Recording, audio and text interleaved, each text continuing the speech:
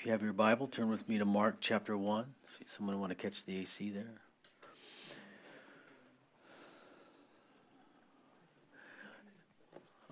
Often when I'm driving down the street, I come to a stoplight, I have a habit of looking over at the people next to me, try to park and try to do it in such a way where they can't see that I'm looking at them. And then I do the same thing when I'm walking around the stores, and I notice the countenances of many people. I see a lot of anger. I see frustration. I actually see fear these days. And I think about the peace that I personally am experiencing, that though there are times and moments throughout the day that there's apprehension, there's tension, there's that urgency to get something done. My overall rest and peace is just amazing despite what's going on. And I've often wondered why is this expression or these various expressions on the faces of the people that I see. And I think a lot of it comes down to not really understanding who they are, what's available to them. They don't understand their purpose. If you follow the humanistic thought, your purpose isn't very much more than anything else. You're just part of the ooze that crawled out of the ocean and became something. You're actually here by accident. There's no real purpose for your life. And nothing could be further from the truth. But this is what people embrace. The suicide rates are escalating, especially through this season of weirdness that we're going through. And the people are living without hope. They don't see that the future can be any different than what they've experienced in the past, and they are willing to just throw the towel in. And why does it really matter? Well, it does matter. It really does matter. God does have purpose. We're going to see that this morning. Finding the purposes of God. For the believer, it's so critical that we understand, number one here, the timing of God's kingdom building. We see, Lord, later on in the passage here, as we begin in verse 14, we're going to pick it up in verse 14, looking at the timing of God's kingdom building, God's personal calling for you. Yes, that's what I'm talking about. Your purpose is bound up in God's calling upon your life. Why He created you and what job He has for you to do. And number 3, the authority that God has given to you to do it. We lack nothing. It's all been preordained and prepared for us if we're willing to embrace it and to walk in it. So, Father, we ask that you'd bless your word to us now in Jesus' name. In verse 14 of Mark's Gospel, we read, "Now, after John was put in prison, Jesus came to Galilee preaching the gospel of the kingdom of God and saying, 'The time is fulfilled. The kingdom of God is at hand. Repent and believe in the gospel.' And as he walked by the way of the Sea of Galilee, he saw Simon and Andrew his brother casting a net into the sea, for they were fishermen. And Jesus said to them, 'Follow me, and I will make you become fishers of men.' They immediately left their nets and followed him. And when he had gone a little further from there, he saw James, the son of Zebedee, and John his brother, who were in the boat mending their nets. And immediately he called to them. They left their father Zebedee in the boat with the hired servants and went after him. And then when he had come into Capernaum, and immediately on the Sabbath, he entered the synagogue and taught. And they were astonished at his teaching, and he taught them as one having authority, not as the scribes. Now there was a man there in this synagogue with an unclean spirit, and he cried out, saying, 'Let us alone. What have we to do with you, Jesus of Nazareth? Did you come to destroy us? I know who you are, the Holy One of God.' But Jesus rebuked him, saying, 'Be quiet, and come out of him.' And when the unclean spirit had convulsed him and cried out with a loud voice, he came out of him. And then they were all amazed, so that they questioned among themselves, saying, "What is this? What authority he commands even the unclean spirits, and they obey him." And immediately his fame spread throughout all the region around Galilee. And so we see here in these paragraphs, these 3 paragraphs, God's timing, God's calling, and the authority that he gives to those who have been called by him to do his work. Verses 14 and 15 give us the timing for which Jesus would now begin his earthly ministry. 2 things are initially mentioned here at the outset of his ministry. One was the timing, and 2, what was available to the people. The time is fulfilled. That perfect timing for Jesus' ministry. Everything that needed to be done is done. 2, what was available now to God's people that it had previously been withheld, that was not available to them prior to this. It was now, after this 400-year period of silence from the prophets, now something special is becoming available to his people.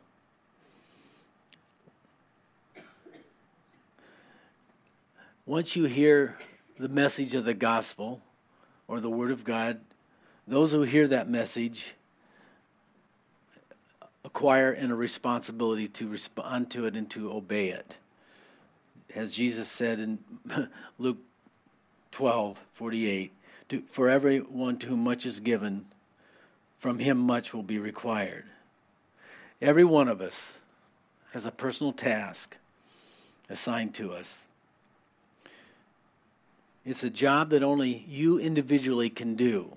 Now, many of you have heard this before. I have to keep repeating it because sometimes we have to hear it and we understand the words, but we don't really hear it. We don't grasp the significance of the message.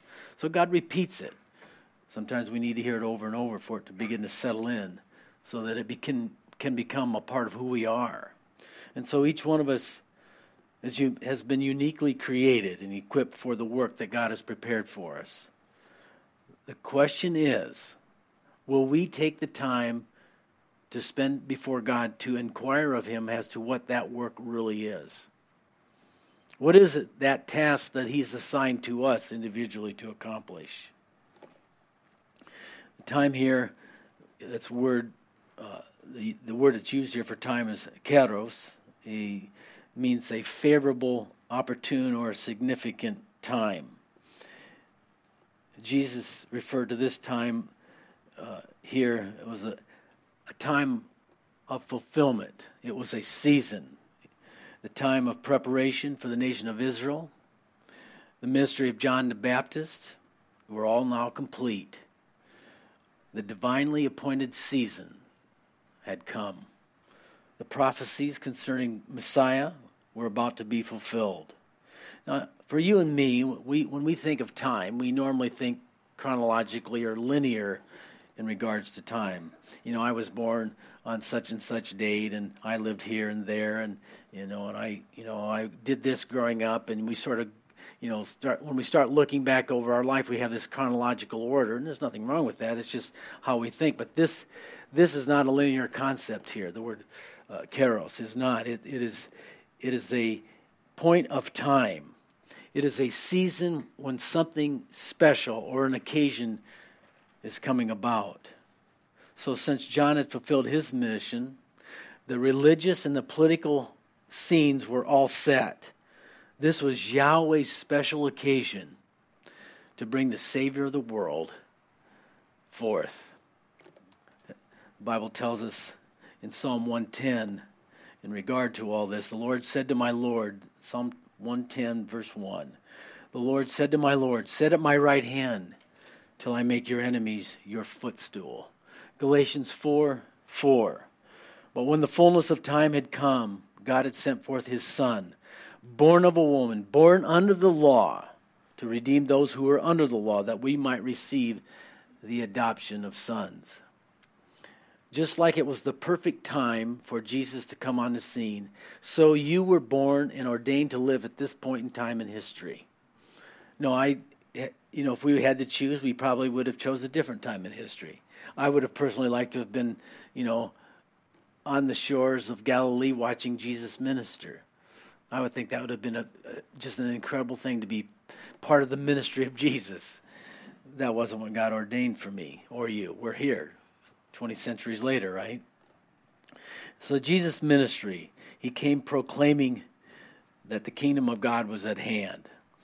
The idea of at hand is that it is approached. It is now here.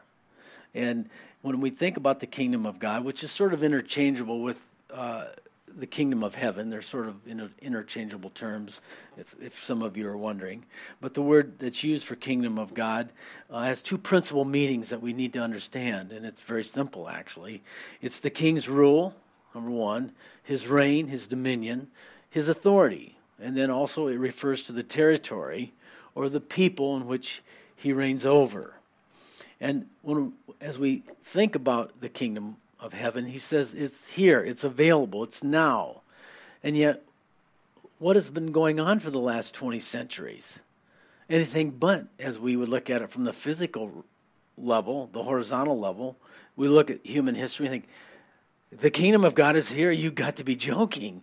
I mean, look at the wars, look at the torments, the things that have gone on over human history the last centuries is incredible. A lot of pain, a lot of suffering. So what does he mean that the kingdom of God is here? It is at hand. Well, the kingdom of heaven is explained to us best this way. It's a kingdom that is already, but not yet. And that sounds sort of like doublespeak, but it's not. It's already here, but not in its fullness. Already means that it's available inwardly and spiritually speaking. That's how it is available now. If you'll put your trust in the Lord Jesus Christ, you'll experience the kingdom of heaven now, presently. We come under the rule and dominion of the King, the Lord Jesus Christ. He is the Lord of Lords. He is the King of Kings, and I joyfully submit to his rule. He's the best of the best. And Jesus put it this way in regards to the already aspect of it. He said, but I, with the finger of God, do cast out devils. No doubt the kingdom of God has come upon you. So it is here. Those who have lived from Jesus on up to this very moment who have not experienced the kingdom of God, it is incumbent upon, it's on them. It can be experienced. It can be witnessed, as many have witnessed it over the centuries. Paul preached the spiritual nature of the kingdom as well, referring to this reign of God inwardly. For the kingdom of God is not meat and drink, but righteousness, peace, and joy of the Holy Spirit, Romans 14:17. It is the inner work of God's Spirit within the human heart. It is the power, it is the authority, and the message of this kingdom that Jesus brought to us and was demonstrated in his earthly ministry. He started it, and it continues to this day, right through the present church age. Jesus told the apostles, look, upon this rock I will build my church, and the gates of hell shall not prevail against it. And to you, referring to his disciples, I give to you the keys of the kingdom. Keys represent authority. This is so critical for you and I to understand. I got to be honest with you. I struggle with that. Authority, in the sense that we have the ability to command things. That authority, as parents, we have the position given to us as parents to command our children. Hey, son, this is what you're going to do. As for me and my house, we're serving the Lord, and if this is how we're going to live. We don't question that. We don't question that a parent has total command and authority over the household, children especially. It's to be done in love, tender consideration, gentleness, but it's still a position of authority. Now, what comes to the spiritual things of the kingdom, I get a little uncomfortable with that. You mean I can command things to be?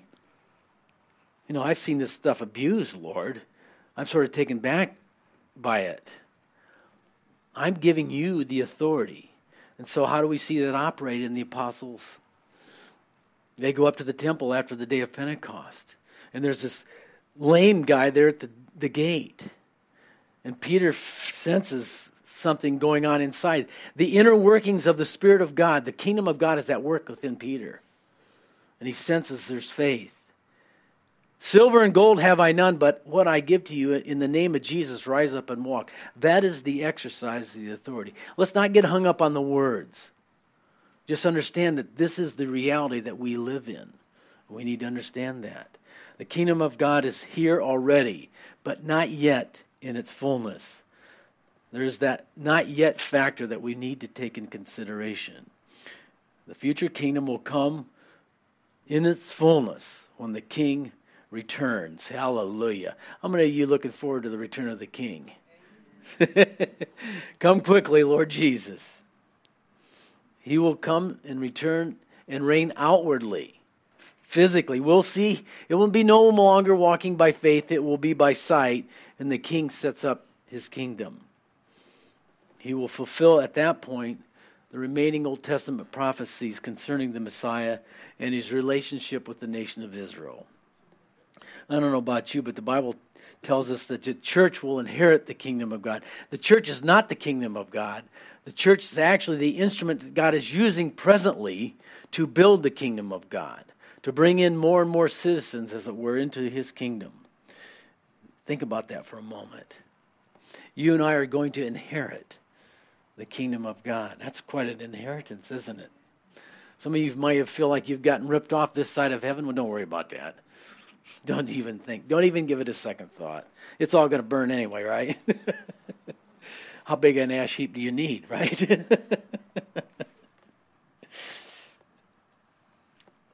Praise the Lord. What an inheritance is waiting for you on the other side. Doesn't your heart just yearn to live in the fullness of God's presence, the fullness of his power, to have all these insecurities and all these faults and failures that we deal with daily, weekly, to be just gone? Just not live in a cursed world with a fallen nature. That'll be heaven in and of itself, won't it? To be freed from the effects of the curse. Well, I can tell you right now that day is rapidly approaching. We need to ready ourselves for it. And how do we do that? With the hearing of the gospel message, there then becomes a responsibility for the hearer. You must believe the gospel. You must believe the good news. You must turn from sin in order to enter the kingdom of God. So the two things that are required are very simple here. This is not hard stuff. Little children understand it. You should understand this. When you hear the good news of the kingdom of God, there are two things that are required. And what I mean by the gospel is the good news that there's forgiveness of sin and there's salvation through the faith in the Lord Jesus Christ. That's the gospel message. Jesus lived, died, was buried, rose again, and is coming back. That is the gospel in a nutshell. In hearing the gospel, you must, number one, repent. Metaneo. To reconsider, to turn, to change your mind. This involves a complete change of thought in attitude with regard to sin and what righteousness really is. You know, the Bible's got plenty of illustrations about repentance. Most of us understand that, but for the sake of those who might not totally get it, we have the illustration of the tax collector who repented. It doesn't mean that he stopped collecting taxes. He just stopped collecting more than the state required him to collect. Okay, he changed his behavior. Job, we know, repented from his self-pity and his despair and hopelessness and his attitude towards God. That wasn't all that it needed to be. David repented from his sin with Bathsheba. Moral failure, he repented of it. The prodigal son repented of his riotous living and all. And hopefully this morning you've repented. You've turned from whatever was controlling you, whatever sin had been dominating your life. You turned from it and asked God for forgiveness and His power to overcome it. Can you look back over your life, chronologically, in that sense? And can you remember a time that you turned in your experience? You changed the way you were thinking and the way you were living? If you can't remember a time in your life when you changed your behavior, changed your attitude and the way you were thinking about your sin, your lifestyle, your attitude towards God, then you need to do that. You really haven't repented. You're actually living in self-righteousness. There are many kind of people that feel like they don't really need forgiveness of sin. They believe that they're good people. They were raised in a Christian home. Their parents were religious. They never crossed the bounds. They never broke the rules. They obeyed mom and dad regularly. So they consider themselves worthy of heaven. Most people have this concept that if they live good lives and they're good people, that when they die, the default position is to go to heaven. And this is a deception, unfortunately. I wish it were that way, but it's not. The default position is separation from God forever in a place Jesus called hell. Matthew 7:13 and 14. Jesus put it this way: enter in by the narrow gate, for wide is the gate and broad is the way that leads to destruction. There's a way that there are many that go by it, because narrow is the gate and difficult is the way that leads to life, and there are few that find it. As I said, there are many people who believe they're good enough to merit heaven.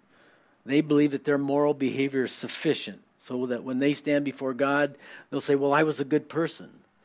I avoided all the major sins. I didn't murder anybody. I never committed adultery. I never lusted after women. I never, chased men, blah, blah, blah. Whatever that list might be that they have in their hearts. These people do not understand that perfect moral excellence is what is required by God to enter His presence. That's the only way you can enter into the kingdom of God.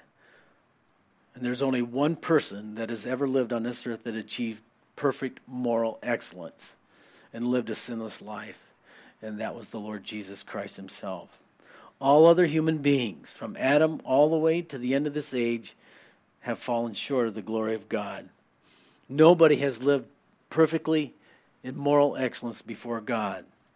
Nobody has fulfilled all that is required by God to enter into His presence.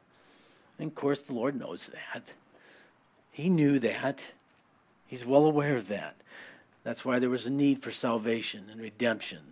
So He Himself became a man and would pay the price, perform substitutionary sacrifice for those who had sinned, for those who would be honest enough with themselves that they knew that they had sinned and needed forgiveness. Jesus Christ paid that debt that mankind owed on Calvary's cross. In a succinct way of saying it, Jesus became what I am so that I could become what He is. Jesus took on my sin, suffered the judgment of God, that He might build in part to me His righteousness, to give me, as it were, a ticket to get into glory. The gift of righteousness is the ticket. It's a gift. If you'll humble yourself as a child, confess your sin to God, your shortcomings, your failures. If you'll just simply ask God for forgiveness, He will forgive. He will wash you perfectly clean in His sight. He will extend to you this ticket, this undeserved gift of righteousness. It's your ticket. It's my ticket to paradise. Remember the thief on the cross. He didn't have time to run out and do moral rehab.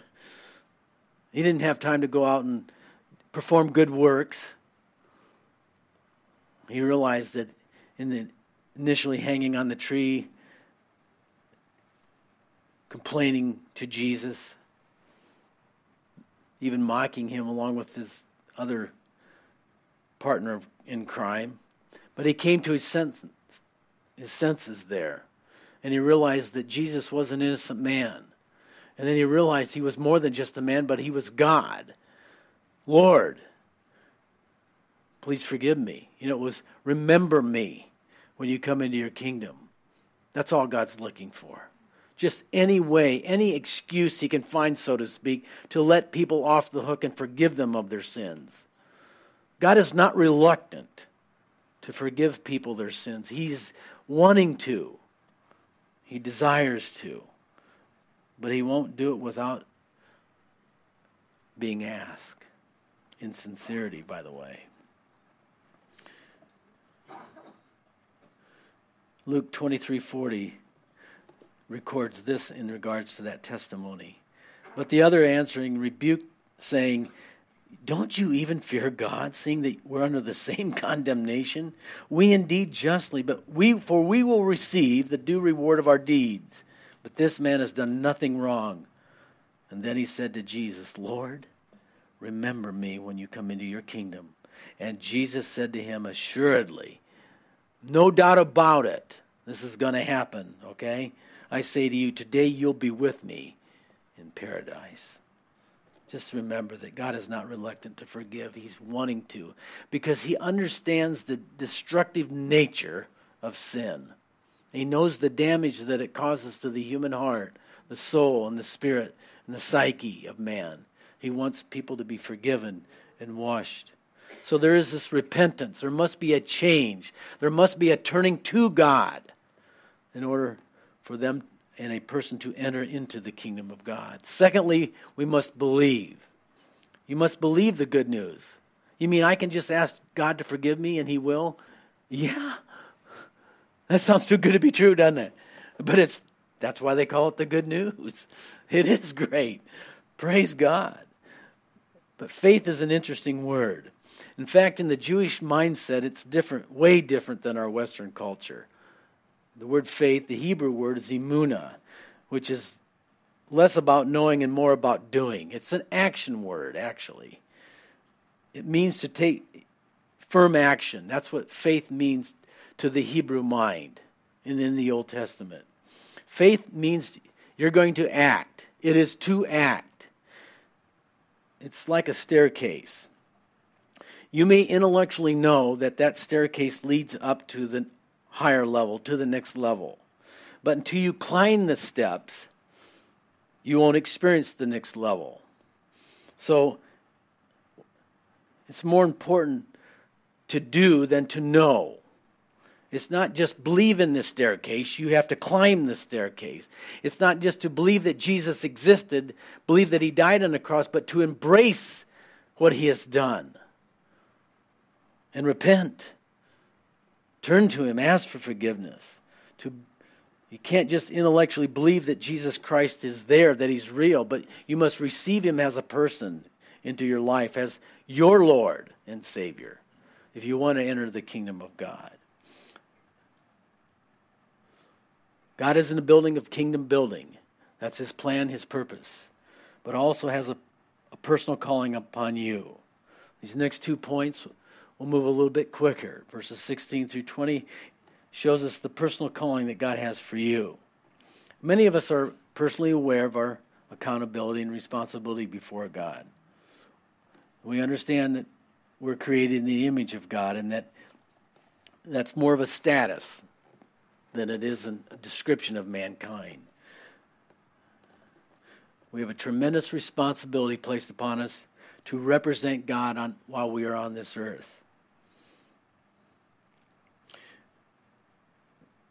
The stewardship of the earth was delegated to man. Take dominion, tend it and till it.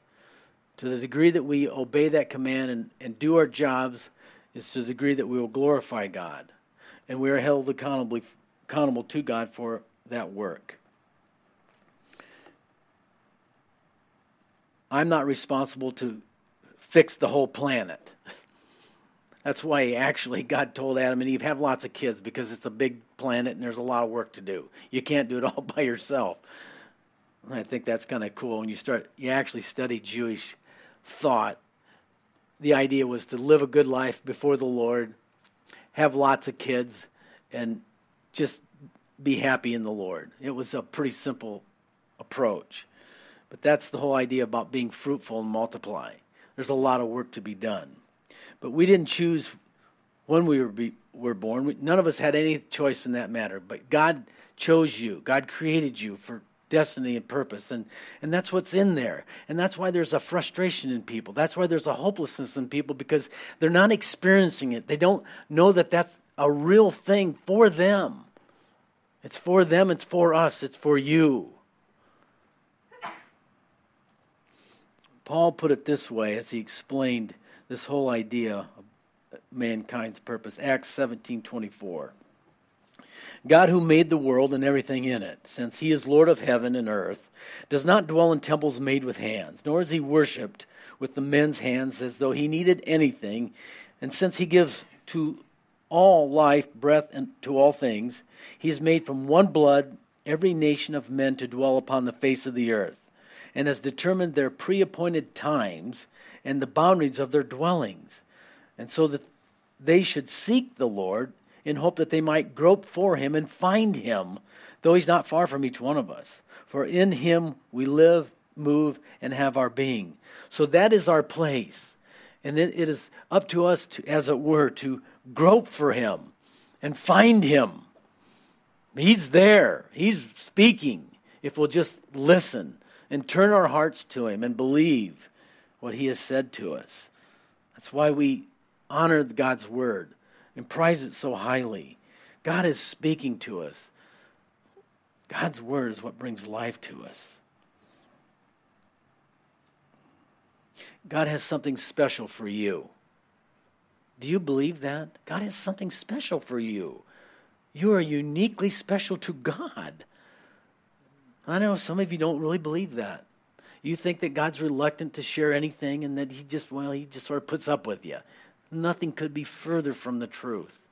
Jesus, I'm reading a book called Gentle and Lowly. The first few chapters, it's all based upon Jesus' description of himself. And he only speaks of himself out of the 89 chapters in the Gospels one time. And what he says of himself is that he is meek and lowly in heart. He's humble. He's gentle. He's approachable. And he wants people to come to him. He is drawn to weakness. He is drawn to people who are in pain and who have great need. I mean, the disciples didn't pick up on this like his enemies did. And you see, and we're going to get into this. There's a setup and they put this guy with the withered hand right in front, like that, right by the front door of the synagogue, because they know that when Jesus walks through there, he's going to see that guy. It's the Sabbath, and they're trying to set up a situation where they know that Jesus, as soon as he sees it, he's going to be drawn to that guy and he's going to heal him. But it's a Sabbath, and they're going to accuse him for healing on a Sabbath. See, I bring that up because that is the heart of God. You're suffering pain this morning. Your sin has brought hurt and sorrow, and you're overwhelmed by that pain, because that's what sin does. It just brings pain into our lives. Jesus is drawn to that. He wants to fix it. He wants to relieve it, but he can't until you give him permission. He will never violate your will. Everything that we receive from heaven must be asked for. And he usually gives us a lot more after we ask, doesn't he? That's the way he is. And so we just need to understand the nature and character of God.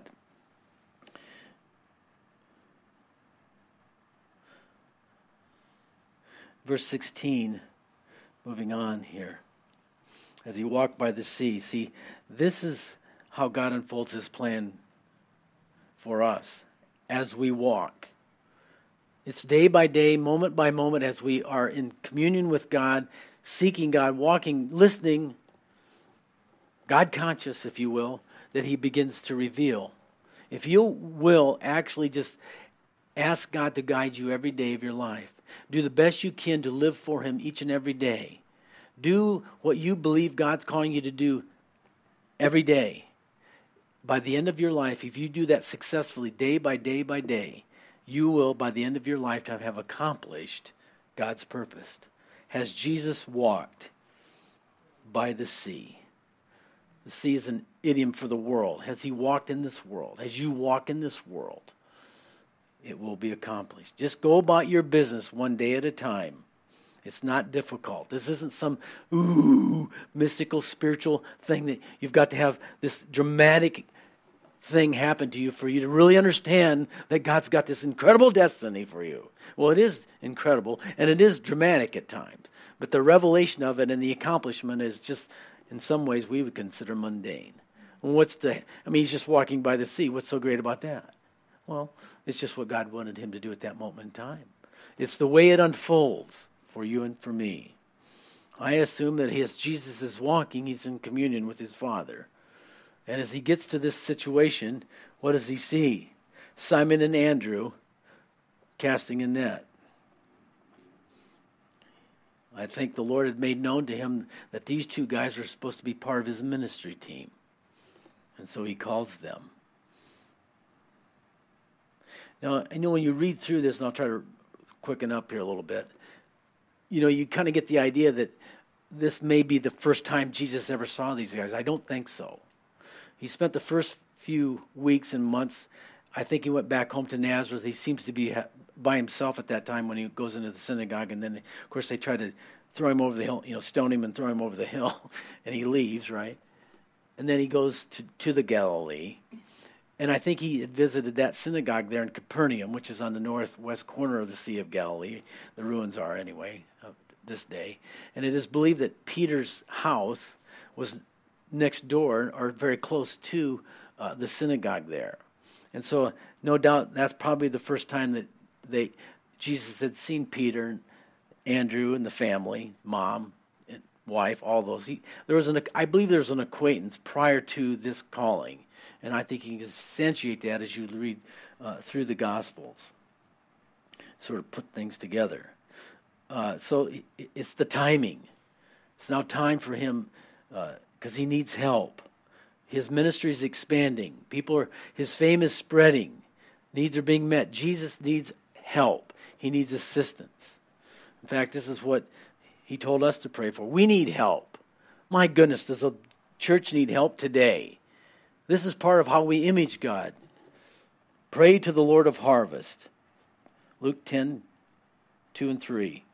He said to them, the harvest is truly great, but the laborers are few. Therefore pray the Lord of harvest to send forth out laborers into his harvest. Go your way. Behold, I send you out as lambs among wolves. So you want to know what and how you're to image God? You're to be part of kingdom building. You're to be part of inviting other people to come into the kingdom, sharing the gospel. It's not hard. Just something we have to do. Now, these guys were fishermen. He saw fishermen. He didn't see blue-collar guys. He saw blue-collar guys, not white-collar guys in them. He wasn't causing them to be something that they weren't. They were just plain, ordinary, common people. You couldn't be any more common in that area where he was ministering out of than a fisherman. A lot of people fished. God uses plain people just like you and me. We're not special. We're just one of billions. Praise the Lord. And you notice that group that he picked, they're rather a diverse group. I mean, how could you be any different, a tax collector and a fisherman? These guys hated each other. You're taking my money, bud. Nobody likes to have their money taken from them, right? Simon and Andrew, this is something I've noticed in ministry. A lot of times families will be called to a certain church or ministry. You've got an established relationship. You've got a similar way of thinking. You've got a framework that's very similar, so there's no introduction needed. You can work together. You've lived together. You know each other. And I find that easy happening over the years. I've seen it happen on an awful lot in the churches that I've pastored. It's kind of cool, really. So Simon and Andrew, brothers. James and John were brothers. But what I want to point out here that I think is important is that in calling them, he said, I will make you fishers of men. They were not what they were going to be. There was going to be a transformation and a behavioral change within these men. And that should give you and I hope. We're not all that God wants us to be right now.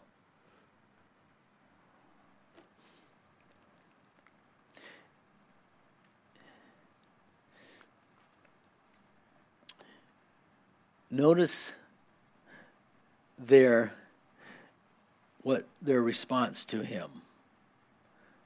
Their response was immediate. They followed. They left relationships.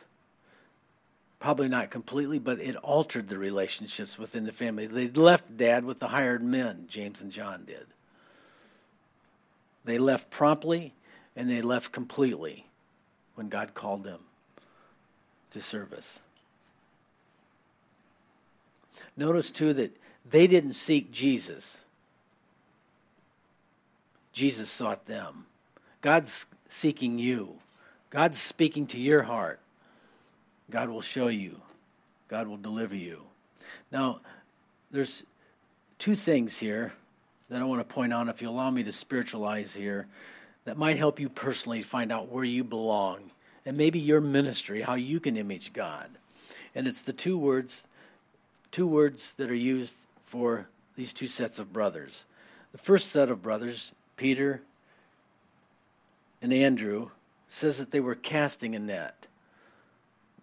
The word casting means to throw. It's the idea of action. There are some of you who are more task-oriented in your mental framework.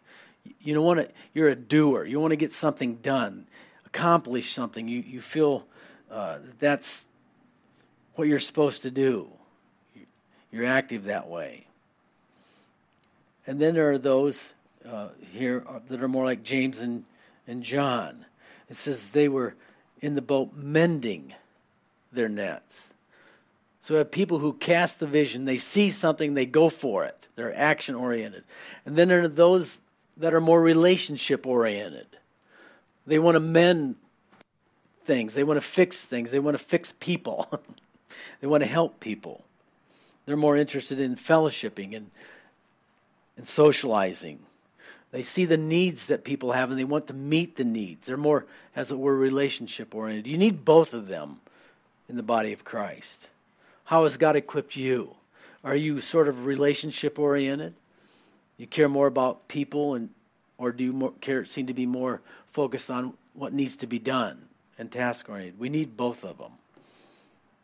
Important thing is that you follow. You follow Jesus and let him do that. Work within you to make you what he wants us and wants you to be. And then lastly, as we've read already, the casting out of the demon.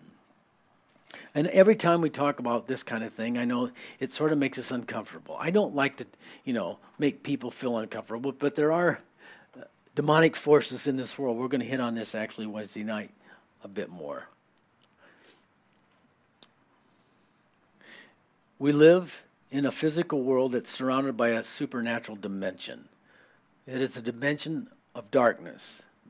This dimension exists between our physical realm and where God dwells there in heaven. We kind of get that picture in several passages. We see it with Elijah when he says, Lord, open the eyes of his servant, and he sees these chariots of fire going all around him, and there's just like battle, a war going on in this other dimension around him. We see it, as I referred to earlier in our prayer time, with Michael coming to help Daniel and give him understanding, and he said, I got to leave and go fight, or Gabriel rather, go help Michael fight with the prince of Persia. There's this demonic, angelic realm that is in war. And so Jesus' ministry to the people as he came on the scene, and your ministry is going to fit into one of these categories. It was a ministry of preaching, teaching, exorcising demons, healing the sick, prayer, and instructing the disciples. That's the ministry right there. That's what people need. That's what fallen people need in some way or another. And it's God's heart to help hurting people in this world. That's what it's about. He wants to deliver the needy people. And we have to exercise the authority that He's given to us for that to happen, for that to become a reality. We have to take on the mindset of Jesus. He was meek and lowly. Matthew 12:21, 12:20 and 21. A bruised reed He'll not break, a smoking flax He'll not quench, till He sends forth justice to victory. And in His name the Gentiles will trust. The Lord doesn't beat people when they're down. He doesn't stomp them when they're just about ready to have victory. Notice what Jesus did here, though. He went into the synagogue, and when he walked through those doors, immediately there's this huge disruption.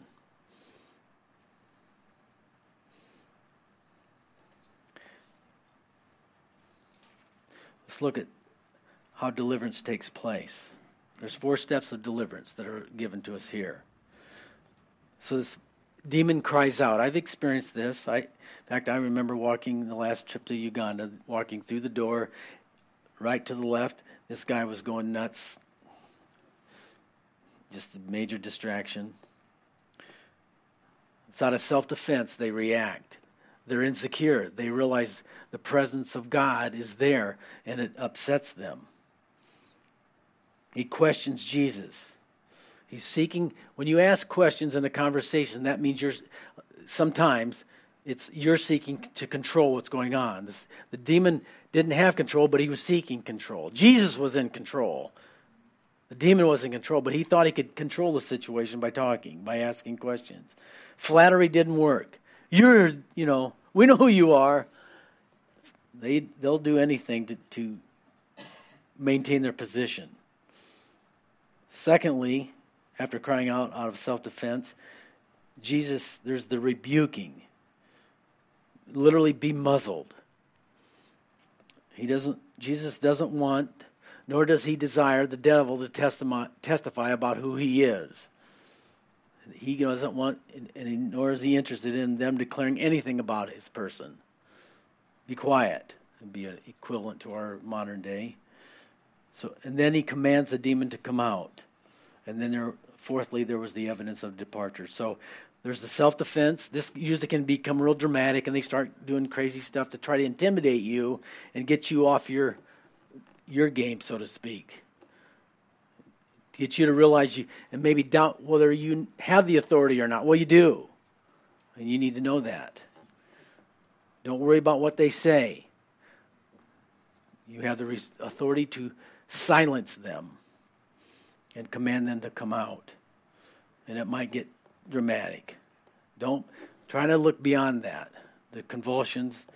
Why do they cry? Well, because they're going to be disembodied. He tells us in Luke 11:47 that these spirits go out. Once they've been cast out, they go into arid places. They're disembodied. They're crying because they have failed to maintain their position, and they're going to be disembodied and probably going to get beat up by their buddies for failing. Jesus went into that synagogue with authority. He taught as one having authority. He wasn't like the scholars, the scribes. There's something different about Jesus, and the people recognized it. He had authority, and the result was that they were amazed. They were startled. They were like, whoa, this is not what they expected from this rabbi. And so his ministry was very unusual. They'd never, think about this, they'd never experienced anything like this in the history from a prophet or one of their teachers. I mean, let's be honest. The world's never experienced anybody quite like Jesus. We're to imitate him only on a smaller scale. People might question you. They might challenge you. But you need to know that you have authority given by God to fulfill your mission. Do not draw back from it. Be bold. Go forward. It's not about you dealing, you fumbling through life, dealing with your sins. That's been taken care of. We have received power because the Spirit of God has come upon us. When you receive Christ as your Savior, you have available to you the power of the Holy Spirit.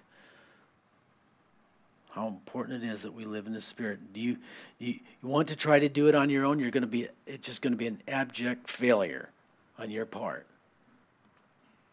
But if you rely upon the power of the Spirit, that's what it says about Jesus. When he returned from the wilderness, he came in the power of the Holy Spirit. It says the same thing about John, actually. He did his ministry filled with the Holy Spirit. How important it is for you and for me, if we're to exercise the authority that God has given to us as we build God's kingdom, is because we're going to be filled, and it is because we are filled with his Spirit. And may God help you this week. As we pray and end this service now, you're running on fumes. We seem to leak out the Holy Spirit as quickly as he comes in sometimes, don't we? Well, now is an opportunity for you to be refilled and re-energized by just asking for it. Just like forgiveness, we ask for it, we receive it. Filling of the Holy Spirit, if we ask for it, we'll receive it. So as the girls come to close us out here, let's just ask God to fill us. We just need his Spirit. We need his strength. The call of God is upon our lives. He's made known unto us and will make known unto us his purposes. God needs help. He wants us to be his witnesses. And for us to do that, we need the power of his Spirit. So let's pray. Father, we call upon your name, Lord. We thank you for these great and precious promises. Oh, they're wonderful, Lord. And we have experienced them only in part. But we're asking now, Lord, that you'd come once again and fill our cups. Not just fill us, but overflow us, Lord, with torrents of living water, that our lives will be so filled with your love, your goodness, that when we speak to those outside of the faith, they'll see that it's true, a message from heaven for them, that they too can partake of what we've received. So, Father, we pray for an outpouring of your Spirit. Fill our cups now. Shall we stand and just receive from the Lord a filling of his Spirit? Come now, Lord. Touch your people. We take this moment to just lift our hearts. Pray with me. Lord Jesus, please come in the fullness of your Spirit. Fill my heart. Wash me clean. Empower me, Lord, to do your will. In Jesus' name.